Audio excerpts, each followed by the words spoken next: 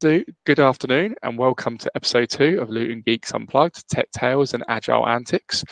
Hopefully everyone's been keeping well, and look forward to today's episode with the title of The Path to a Digital Job is Changing. And welcome to my comrade, Darren Bolden. How are you doing today, Darren? I'm really hot and bothered. Us Brits, anyone watching abroad, we don't do the heat, and it's only 26 to 28 Celsius in the UK at the minute.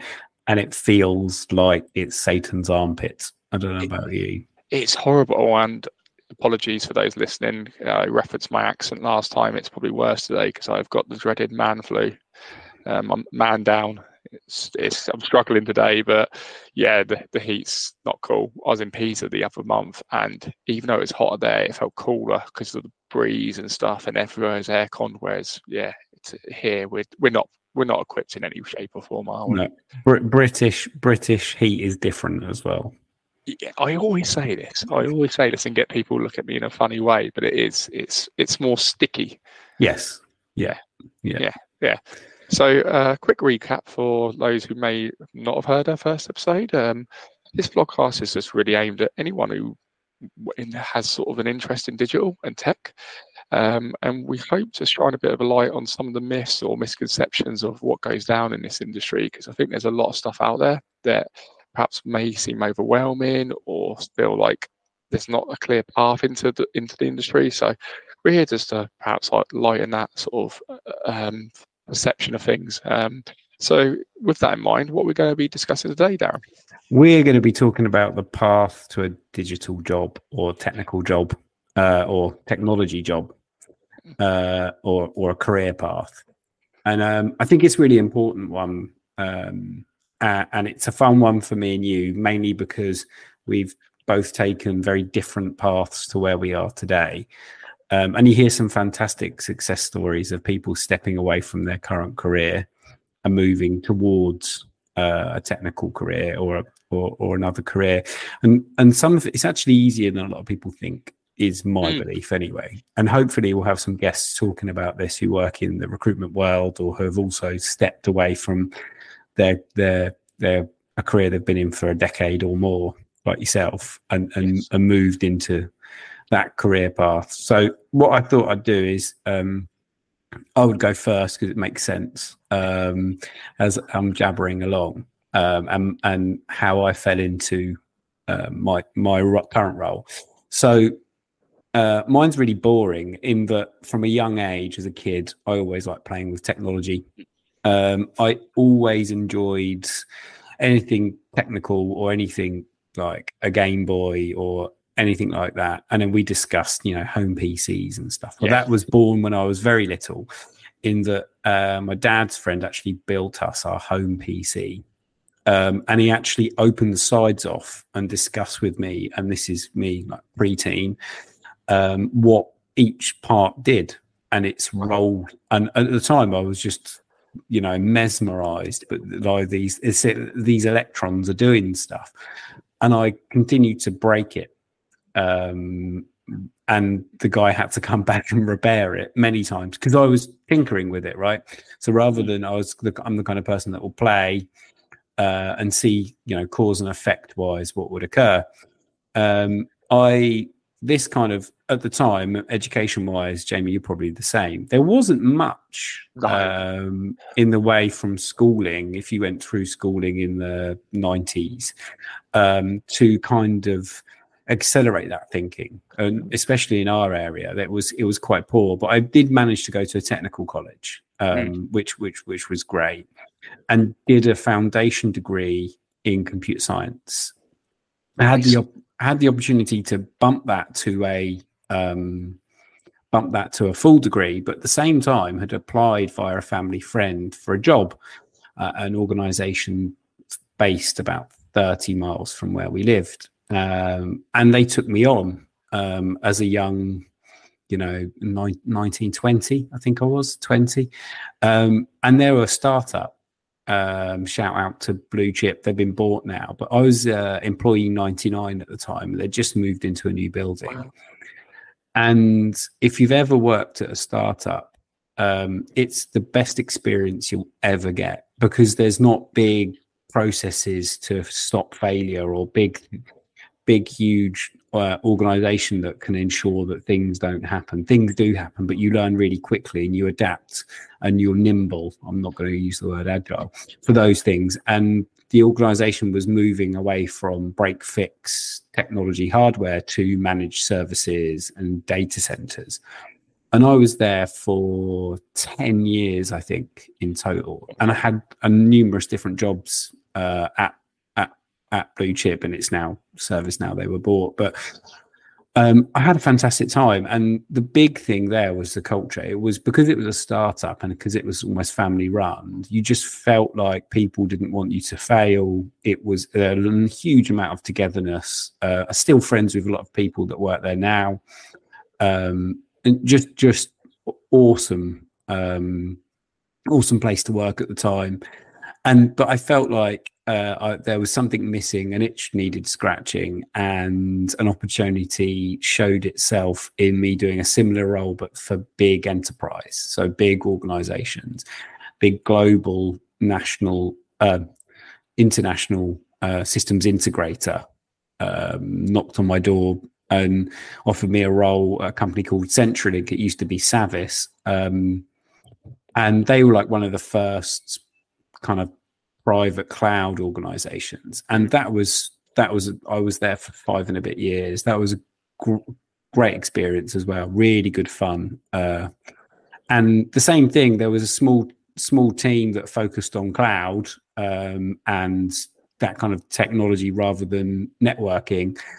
And culturally, they're really similar to Blue Chip, actually. Although they were enormous, there was a culture of togetherness, and there was people that I worked with. They know who they are. The likes of JB Tyler, I'll probably tag him in this now. Adam DeVal, Amit Dalvi. Those people are still in a WhatsApp group with them as well, because they're just lovely human beings, but also really know their shit as well, which is really always helps. Yeah, which always helps. But no question was a stupid question, and they were happy to engage and talk to you and talk about the industry and the sector. And they've all gone on to have fantastic careers elsewhere as well. And then as the pandemic was ramping up and then ramping down, I was looking for more of a public cloud specific role from an advisory perspective. And there was a couple of organizations I really admired. I don't know if there's I know Spotify's a big one, right? From a digital tech perspective, right? There's loads. So there's a handful of those kind of organizations I really admired. One of them was Cloudreach. So born in a pub in London, everyone knew it. I actually listened to the podcast. One of the reasons I reached out to Jez and Dave Chapman at the time was because of the podcast for a role at Cloudreach. And I'm not ashamed to admit that either.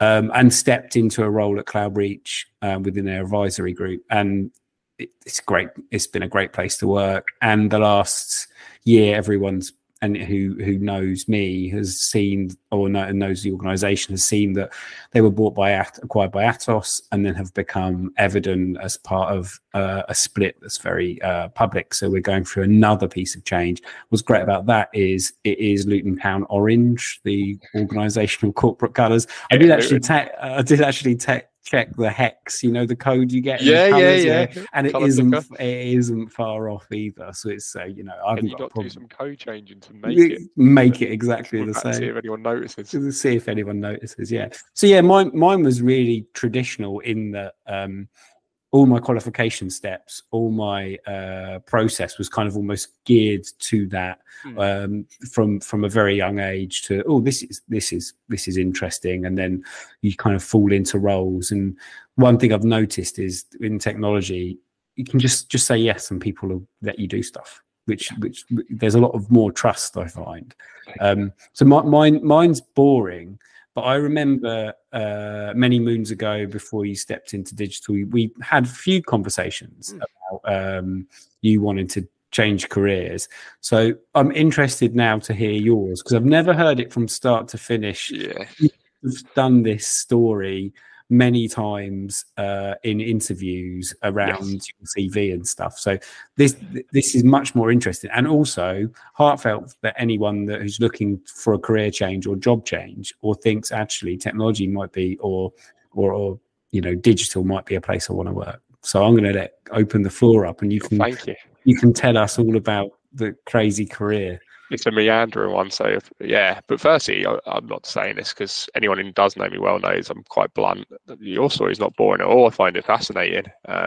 There's so many questions that I think people will probably have about sort of how you sort of, did you start off thinking you'd end up where you are and stuff. So I think you're downplaying your sort of journey, but my one is a weird one. So going back, and there is a reason why I go back so far, and people are going to start now calculating ages here. But back in 2008, I joined PGMOL. Now, not many people know that, but basically it's the official and professional referees organisation. And people normally think about the FA when they think about referees, but this is just for context, the FA, anyone soccer. Yeah. So this is the referees in soccer, if you're watching in the US or outside the UK. Yes. Yeah. Sorry. Yes. No, thank you. It's probably I always slip into that sort of like the naming conventions of the organisations or governing bodies, but people think about the PGMOL and think that's going to be linked to the Football Association. It's not. It's owned by the Premier League. So that's something, again, that always confuses people. But basically, my role started out as just an admin bod, organising the annual conference where all the referees get together to talk about refereeing. It is actually interesting, despite what people might initially think. And take complaints from managers, which on a Monday morning was not fun. I had... So this is professional sport, Premier League, right? And the managers of these multi-million and now billion-pound organisations, their managers are complaining to you. Is that right? So they ring on a Monday. I think that my line manager at the time just got me in just to do that because they had done it for so long, and I don't blame them. And I'd just be sat there, and they weren't they were never at me, because I think that'd be crossing the line, but it wasn't the most pleasant thing to be sat on a Monday morning and just literally be barked at for an hour sometimes. But they always would end it politely and say like, "Oh, nice to speak with you. Thanks for giving your time." And I was like, "No worries, here all week for that." And then it just sort of evolved. Got a new general manager in who wanted to modernise how refereeing was sort of looked at across the English game, not just in the Premier League, but right through the pyramid system. And we looked to build an internal system, but then it also spoke to the football clubs and the governing bodies. So it was a way of how clubs could report on referees and provide feedback, but also try and communicate and understand more why referees may have made a decision. Referees would then be uploading their match reports, but also there would be areas of communities between referees where sometimes decisions would be discussed, because even referees will have a different view of it, even though there's rules. So it's really fascinating, and we had put ourselves in a really big pickle in a sense of from March we announced we were going to go live with this for the 2010-11 season for the first weekend in August, kickoff. So the minute you say that to clubs, that's like you're throwing yourself out there, especially in that sort of industry. People who think about football, it is cutthroat, it is soccer, yeah. And we had to. It wasn't just like talking to referees; it was basically product management. I didn't know, but I was going to clubs, going, "What do you need from day one? What do you want this to do?" Referees, the assessors who are ex-referees, marking the referees, and all this stuff. And so many things had to be factored in. Dealing with a third-party company who were doing development, who had previously only worked for clubs or sometimes rugby. So it's a very bespoke system. And very proud that basically we got it live and got good feedback. And I then became, from just administrator, systems and extranet administrator. So that was like the moment. And then I'm going to name drop for a moment because I'm proud of this. Basically, I built up a good rapport with the clubs, and Man United got in touch one day and just said, "Look, we want to modernise our admin department, and we like what you do. Would you consider coming for a role here?" I'm an Arsenal fan, so I did see it as a chance to destroy it from within. And I think if people look at the time frames, I joined in 2011, I leave in 2015. Just look at it. I think I did a great job. Mission complete. Yeah, If you follow sport, definitely. If you don't follow sport, just Google it. Jamie joins. Their performance within the Premier League dips. So he does deliver. Yeah, I do. Like, I was there for their last Premier League title. They've not won one in a decade since. So I think that speaks volumes of my skill set. Kind of felt like Liam Neeson going in there. I always will get a film reference. But yeah, and I went there and it was an eye-opener. I was based at a training ground. Moved to Manchester from Luton. I hadn't gone away for uni, so it was a big culture shock in that sense. And my first sort of remit of the job was handling their whereabouts stuff. So the people who get outside sports, doping is a very serious thing, obviously, in sporting conditions and environments. But the FA in the English leagues, football associations, do actually do a really good job. I'm going to really shout that out. They take it a lot more seriously than some other organisations, and quite meticulous on it. And Man United had issues with it in the past with some of their players, not doping to be clear, but how they managed it and administered it. Because very short part of it, basically, a player in competition periods can be tested at any time of the day. So if a player's given time off in a week, but he's still under the first team squad's training schedule, he would have to give an address, and he could be in Dubai. And it has happened genuinely where someone will knock on the door at 2 in the morning in Dubai and go, "We're going to test you." So it is very serious stuff. So they brought someone in to be dedicated to that. And that also then threw me into the world of the players' dressing room and the coaching staff, because I had to understand the training schedules, their timelines and stuff like that. And I'll never forget my first day, Alex Ferguson stood me up in front of the players and he was gripping my arm. I'll reference that for a reason in a minute. And he starts telling them, "This is Jamie. He's from Luton, so go easy on him." Got a few chuckles about that because we keep referencing Luton, but anyone who has heard of Luton automatically has this mystique about it. And then said he's an Arsenal fan, and that was the point where I was like, "Oh, he's killed me here," because a lot of the staff, not the players, a lot of the staff are die-hard Mancunians, and if some of them, like, there's a woman who's been on reception who's coming up to her 70th year working there. Just think about that for a moment. Seen everything. And there's this lad from Luton who's an Arsenal fan coming in to look after the players. So I could see the faces. But the reason I referenced the arm thing was he then started getting quite aggressive, as he does. He's known, Alex Ferguson, for a thing called the hairdryer. So again, people can Google that if they don't know their sport.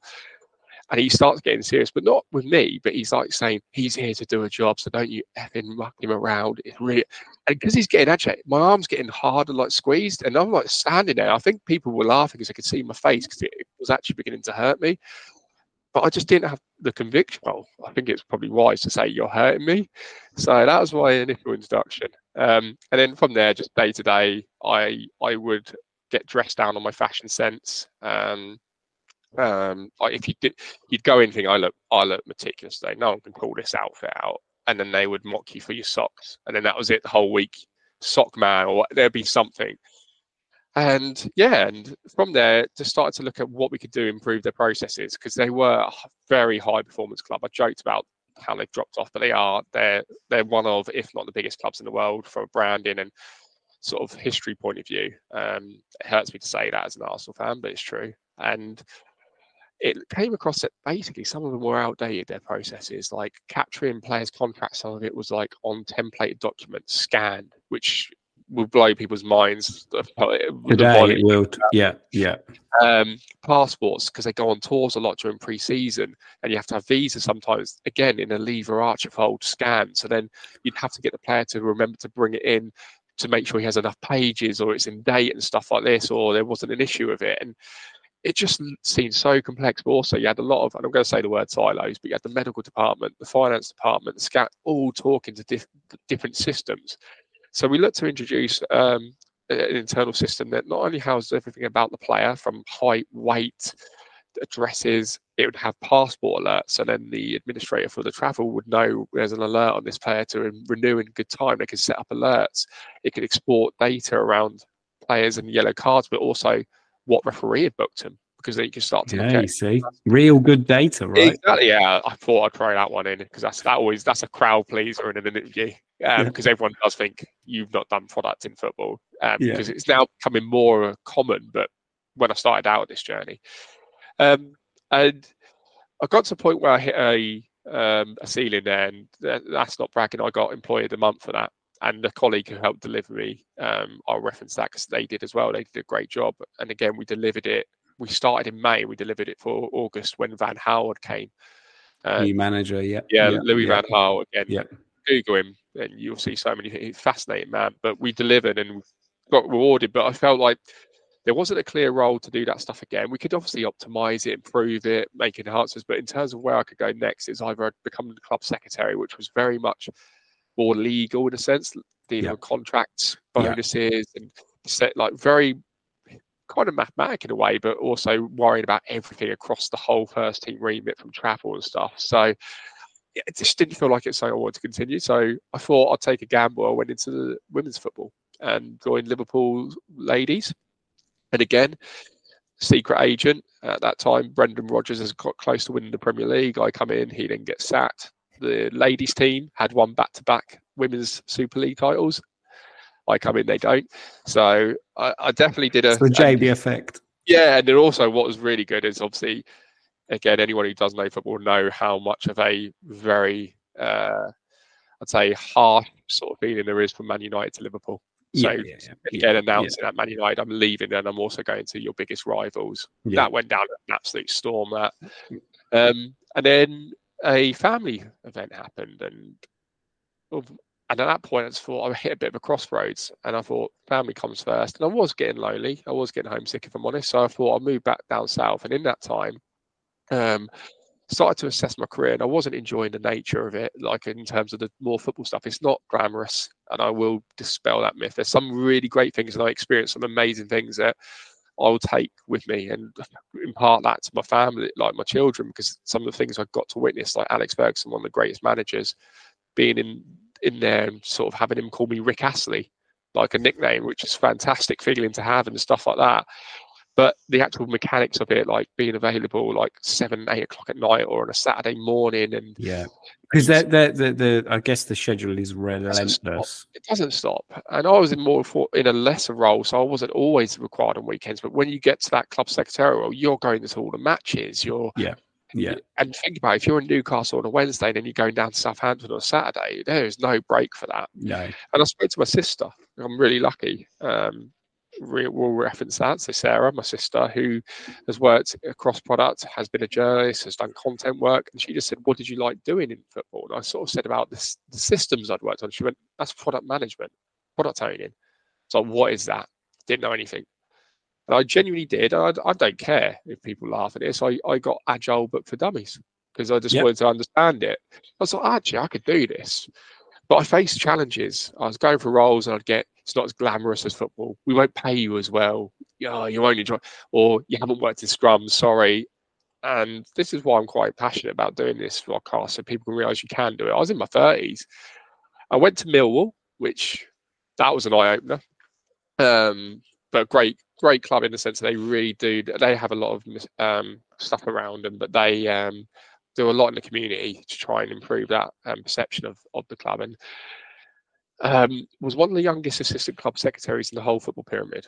I was only 30, and I was quite proud of that achievement. So I still kept thinking, you've just taken another football job. Keep going, try and get out of football. I then tried a little subway into the national team setup and try and be logistics and managing travel and stuff again. Just kept thinking, now's it. You're 30, I think 32. 32, yeah. You've got to make a decision. It's now or never. So I stepped into UK Sport and was then handling some of their event stuff, but again, looking at systems. And then an opportunity came up at TUI. Very big, one of the biggest, if not biggest, European travel companies. And I thought when I went in there, they knew my knowledge. I'm always transparent and honest to a full, and said, like, I've not worked in Agile. I do not know half of it. But what I can tell you is I know how to work with people. I've got a different way of approaching things because of when I was in football. One of the biggest things that was ingrained for me was that honesty. Yeah. Even if you deliver something that someone doesn't like to hear, you're honest, because that's where you get the biggest sort of trouble with football.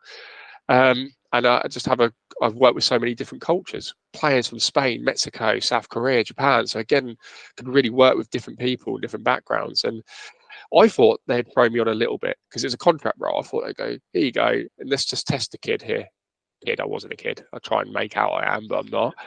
And they threw me on the browse part, which on a holiday site, Darren, is It's the whole big. website. Yeah. It's huge. And I struggled. I sucked. I was awful first 3 months. Didn't have a clue what I was doing. But then I just took a step back. Did debate going back into football because I've got a lot of contacts in that world. But I thought, come on, you can do this. And started to talk to each discipline and try and understand what they do more day to day. But what did they want from a product owner? What did they feel would help them achieve? And again, maybe that was different to what other people, because it got a really good perception, like they used to being told from about this is what we're doing. I was actually involved in them, and my first 2 releases then got me awards, and I got offered a role there. And this isn't to slight any other discipline in Agile. If anyone reads stuff that I post on LinkedIn, I will happily promote any discipline. I'm not saying that product's the be all and end all. It's not. I'll happily dispel that thought process. But I was offered a role as a QA, and I just thought, I've taken so long to get out of football. Like, you've gone through a journey here, stick to it. So I took a role as a junior at EE. So I went back a step in a sense. And EE is a great company. Loved my time there. Progressed into major launches. So totally started out on the upgrade journey and ended up like delivering, helping to deliver their new benefits, which is where you get things like BT Sport as part of the phone package. Yeah.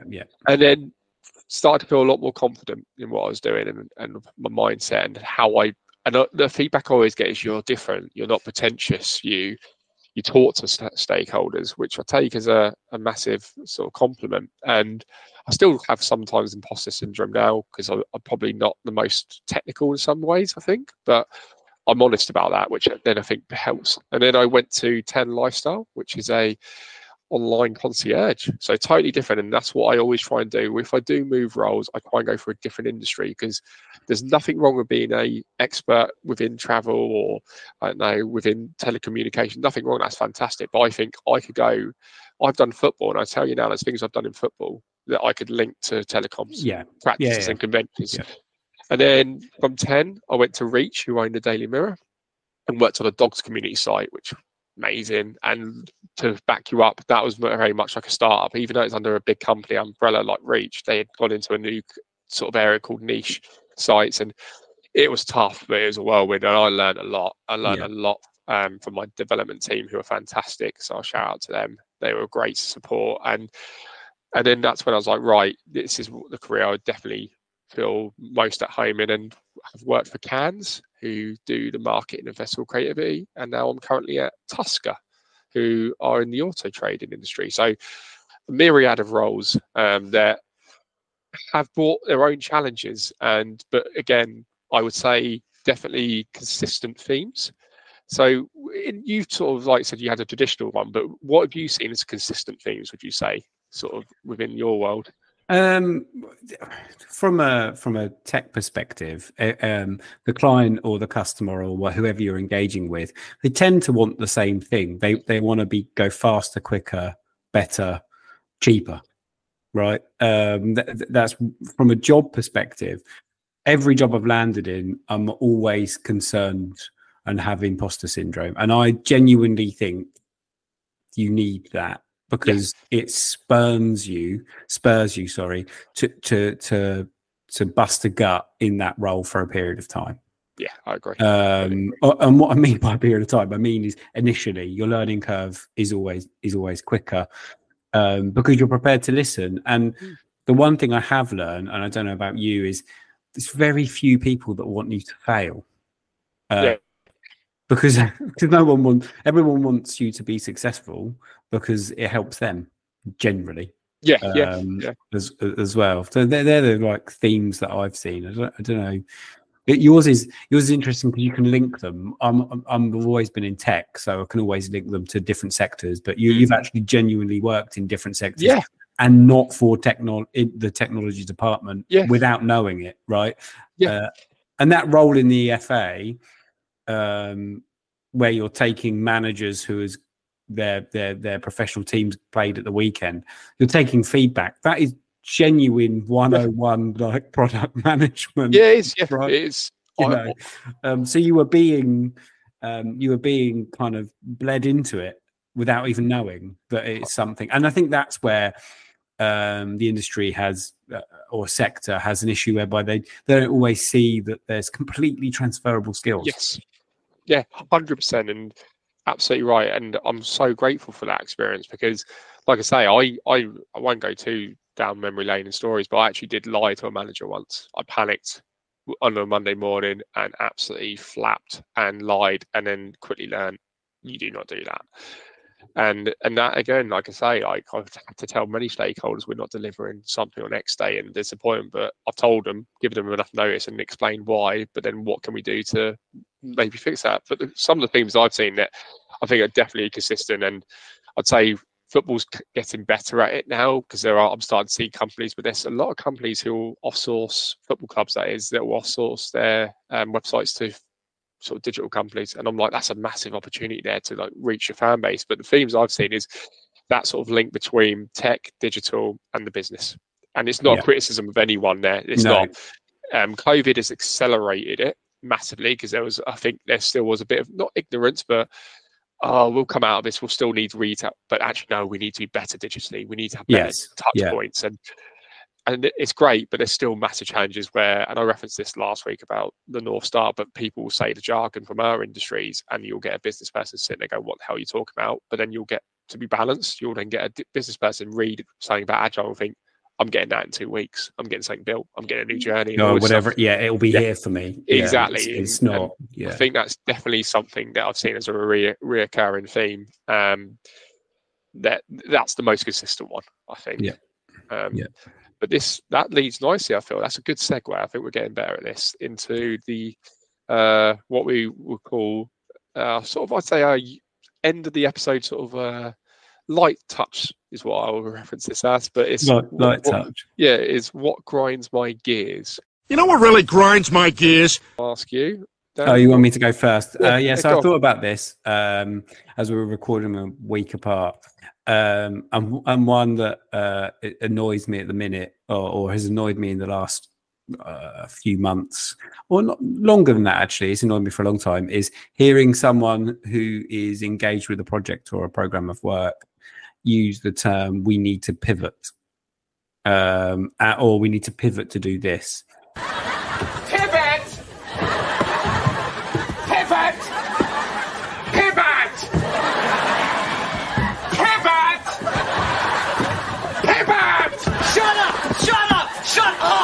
Or we need to pivot to do this. And it's normally with good intention. And what they actually mean is we need to look at how we're measuring performance or delivery. We need to look at what we're doing within this technical thing or this plan or whatever's happening. From a leadership perspective, we need to look at that, and we need to look at moving and changing direction. And always have a plan. That's great. And always, be prepared to adjust it. But throwing that out there, this is not an episode of Friends, pivot. That's what I kept hearing. We need to pivot. That was the one that frustrates me the most, because 9 times out of 10 people agree and then they carry on doing exactly what they've been doing. There's no pivoting. It doesn't occur. You can't get the sofa up the stairs, Friends style. So what's yours, Jamie, this week? The gear grinding. Going to keep saying that phrase until it catches on, I hope. It's recruitment process. And I want to be clear, this is an attack on recruiters. I actually will defend recruiters in some aspects. I think they get a harsh rep. I've actually done a LinkedIn post about it. I will drop that in there.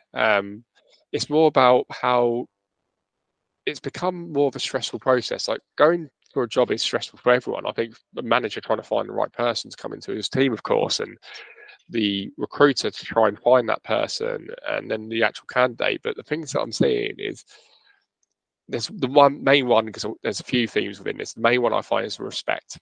Now, I'm not delusional in the sense of if I apply for a role, there could be thousands going for that role. I don't expect feedback. I don't expect someone to do some sort of analysis on why my cover CV didn't make the grade. But most places now, will have application, which may involve a cover letter, not just a cover letter. Why are you good for the role? What could you bring to this company? And then rigorous sort of like questions about your background and your history and stuff. So you go through that. Then you'll have maybe an initial interview with the line manager, or even an internal recruiter first. Yeah. Then you'll have an initial line manager, if you have that recruiter one, and then you'll have maybe another one with a couple of other people in different areas. Then you'll have a takeaway assignment, which normally is a PowerPoint where we're having issues with this. How would you resolve it? And it could be up to 2 hours. And I'm sat there going, that's a lot. And for someone who has a day-to-day job, like, to do that as well and give that sort of passion and energy to it is it's not easy. But then to get to that final stage, and we're talking, unless anyone dispels this, I'm going with 5 max, because if you're saying that the final stage is roughly 2 hours and you've already done 3 stages of other people, you, as the hiring manager or hiring team, do not have that much time. You cannot be going across 5 people that much. So then to get to the final stage and see someone's done a presentation and invested in trying to like bring some ideas to your company, to then send them an automated email telling them they did not get the role, is just, it lacks respect. And I will call that out, because I think that's just poor. That to me, you don't have to do war and peace in terms of feedback, but you can just give them a bit of insight. So then you're helping them, because if anything, they might have helped you. Their presentation might have given you an idea. So it needs to be, to me, respectful and beneficial in that sense. But there's other things, like I say in my post, that themes that have come from that I would say definitely grinds my gears. It makes it less personal. Yeah. I always think if someone asks, do you think I'll progress? You should be direct with them and say, look, I'm not going to progress you because I don't feel you're right at this right time. These are things you should look at. We're really bad. British people are really bad at that, and we will hide behind automated emails. So no, we will. And we will. I witnessed it in my football career, where there's certain nationalities that are a lot more direct, a lot more blunt, and would walk into a room, and I'm not joking, this is a genuine example, but like, this is effing shit, and you see the person very first, excuse me, they go, this is Man United, is this not shit? And then they're like, well, it's not, it's shit then, isn't it? And then you're like, yeah, it's shit. And then I started to realise, I don't talk to people like that, but I'm like, we are very shy as a nation. We're bad at it. I work with Dutch people, and they're very blunt with their feedback, but it feels refreshing at times. We have to get better at it. Yeah, I've never come across that coming from a bad place, from someone doing it from a bad place. They are doing it to like try and improve. Let's make it better. Yeah. And that's how they see it. But yeah, some good gear grinding there. I think people will be perhaps pleased to hear that the next episode we'll be having a guest, because they probably want to hear a different voice. So that's something to look forward to. As always, thank you for listening. It's been an enjoyable episode, Darren, actually. I feel like it was good. Yeah. Everyone likes talking about themselves. Yeah, they do. They may not admit it, but they do. They absolutely do. So yes, thank you to everyone for listening. As always, connect on LinkedIn. We're always happy to chat, and we'll speak to you all soon. Thank you, Darren. Thank you.